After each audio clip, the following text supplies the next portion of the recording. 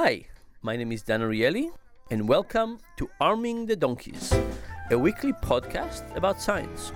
Every week, I will talk to one researcher about one project.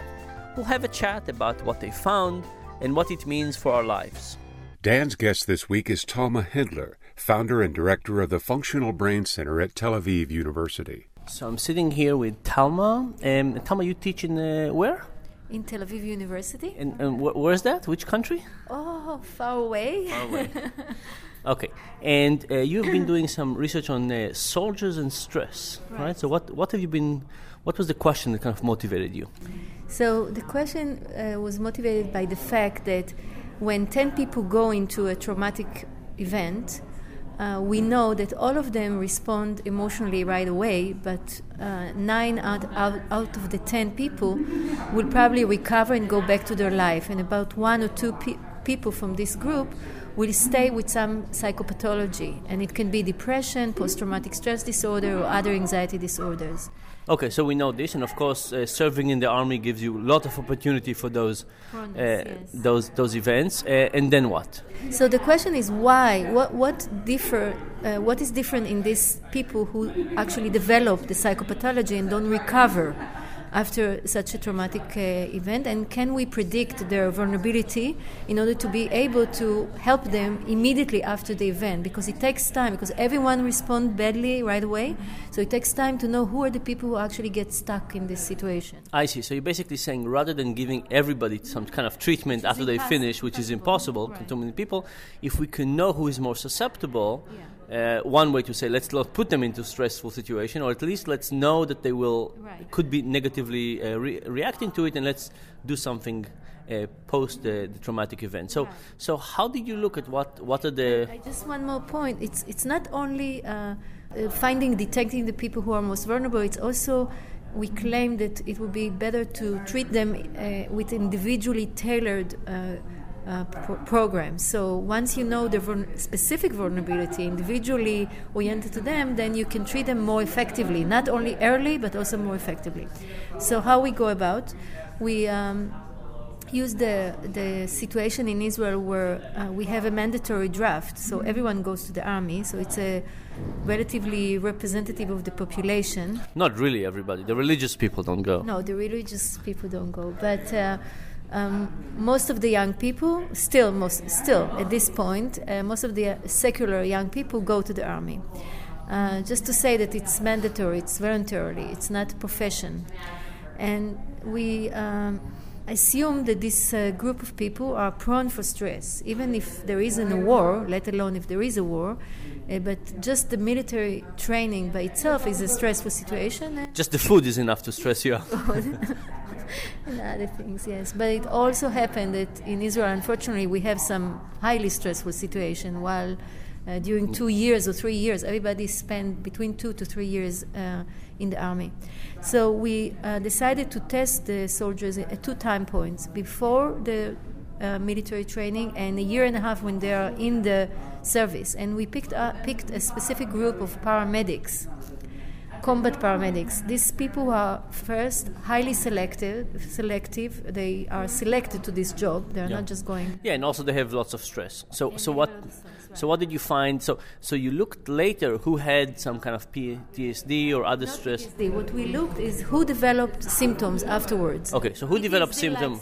PTSD-like symptoms, and then you went back to the first scanning and said, what can we say about kind of preconditions for it? And we found that the people who had a more active region that is related to emotional processing, a relatively low-level emotional processing of a region that is responsible to detecting bad things in the environment. What's the name of this area? People always get more convinced when you actually have a name for something. Okay, there are both opinions about it. But amygdala is one nuclei in the medial temporal lobe, if you want to go all the way, just behind the ears.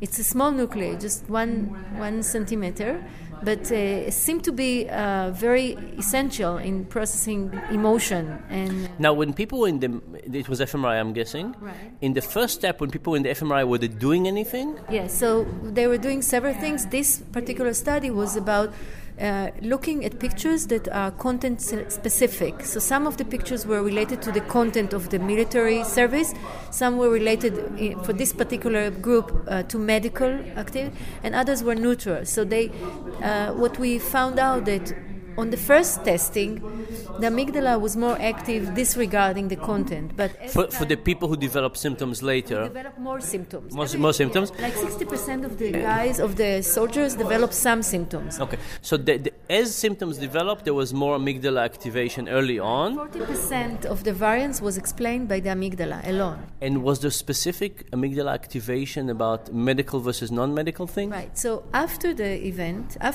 when they came the second time, we found that the amygdala become more selective to the content that is medical, actually, more than even the military. And I must stress, the pictures were not horror pictures. They are very mild in terms of the emotionality. Okay, so the people who reacted early on to kind of emotional activation in general, and on top of that, specific emotional activation to medical treatments, were more likely to develop symptoms later. At the first point, yes. It was a general activation. It was not content specific. Afterwards, the amygdala became a little more selective and was more activated with more stress. So initially, it was just everything was activated.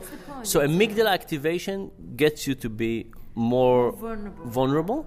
And then later on, people who were exposed to specific medical things became more specific, sensitive to those specific. The other part of the story is that other regions, actually close by, but more involved in giving meaning to things, like the hippocampus and medial prefrontal cortex, these regions seem to change with time.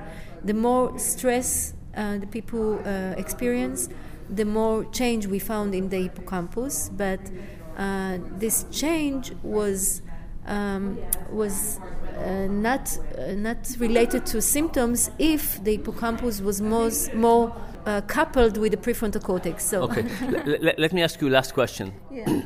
So now that you know all this about the brain activation, particularly about the amygdala, what's kind of the way out? How do we fix things? How do we improve things? So we also found, that there is plasticity in the brain. So we should focus on the areas that undergo plasticity and try to help people changing them in the right direction, so they will experience less of the symptoms, even though they have this hyperactive amygdala. So there's something we can do about making people, even if they are vulnerable, less affected by the stress.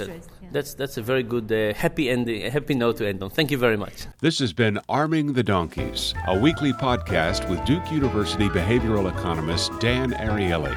Dan's latest book is The Upside of Irrationality. Learn more at predictablyirrational.com.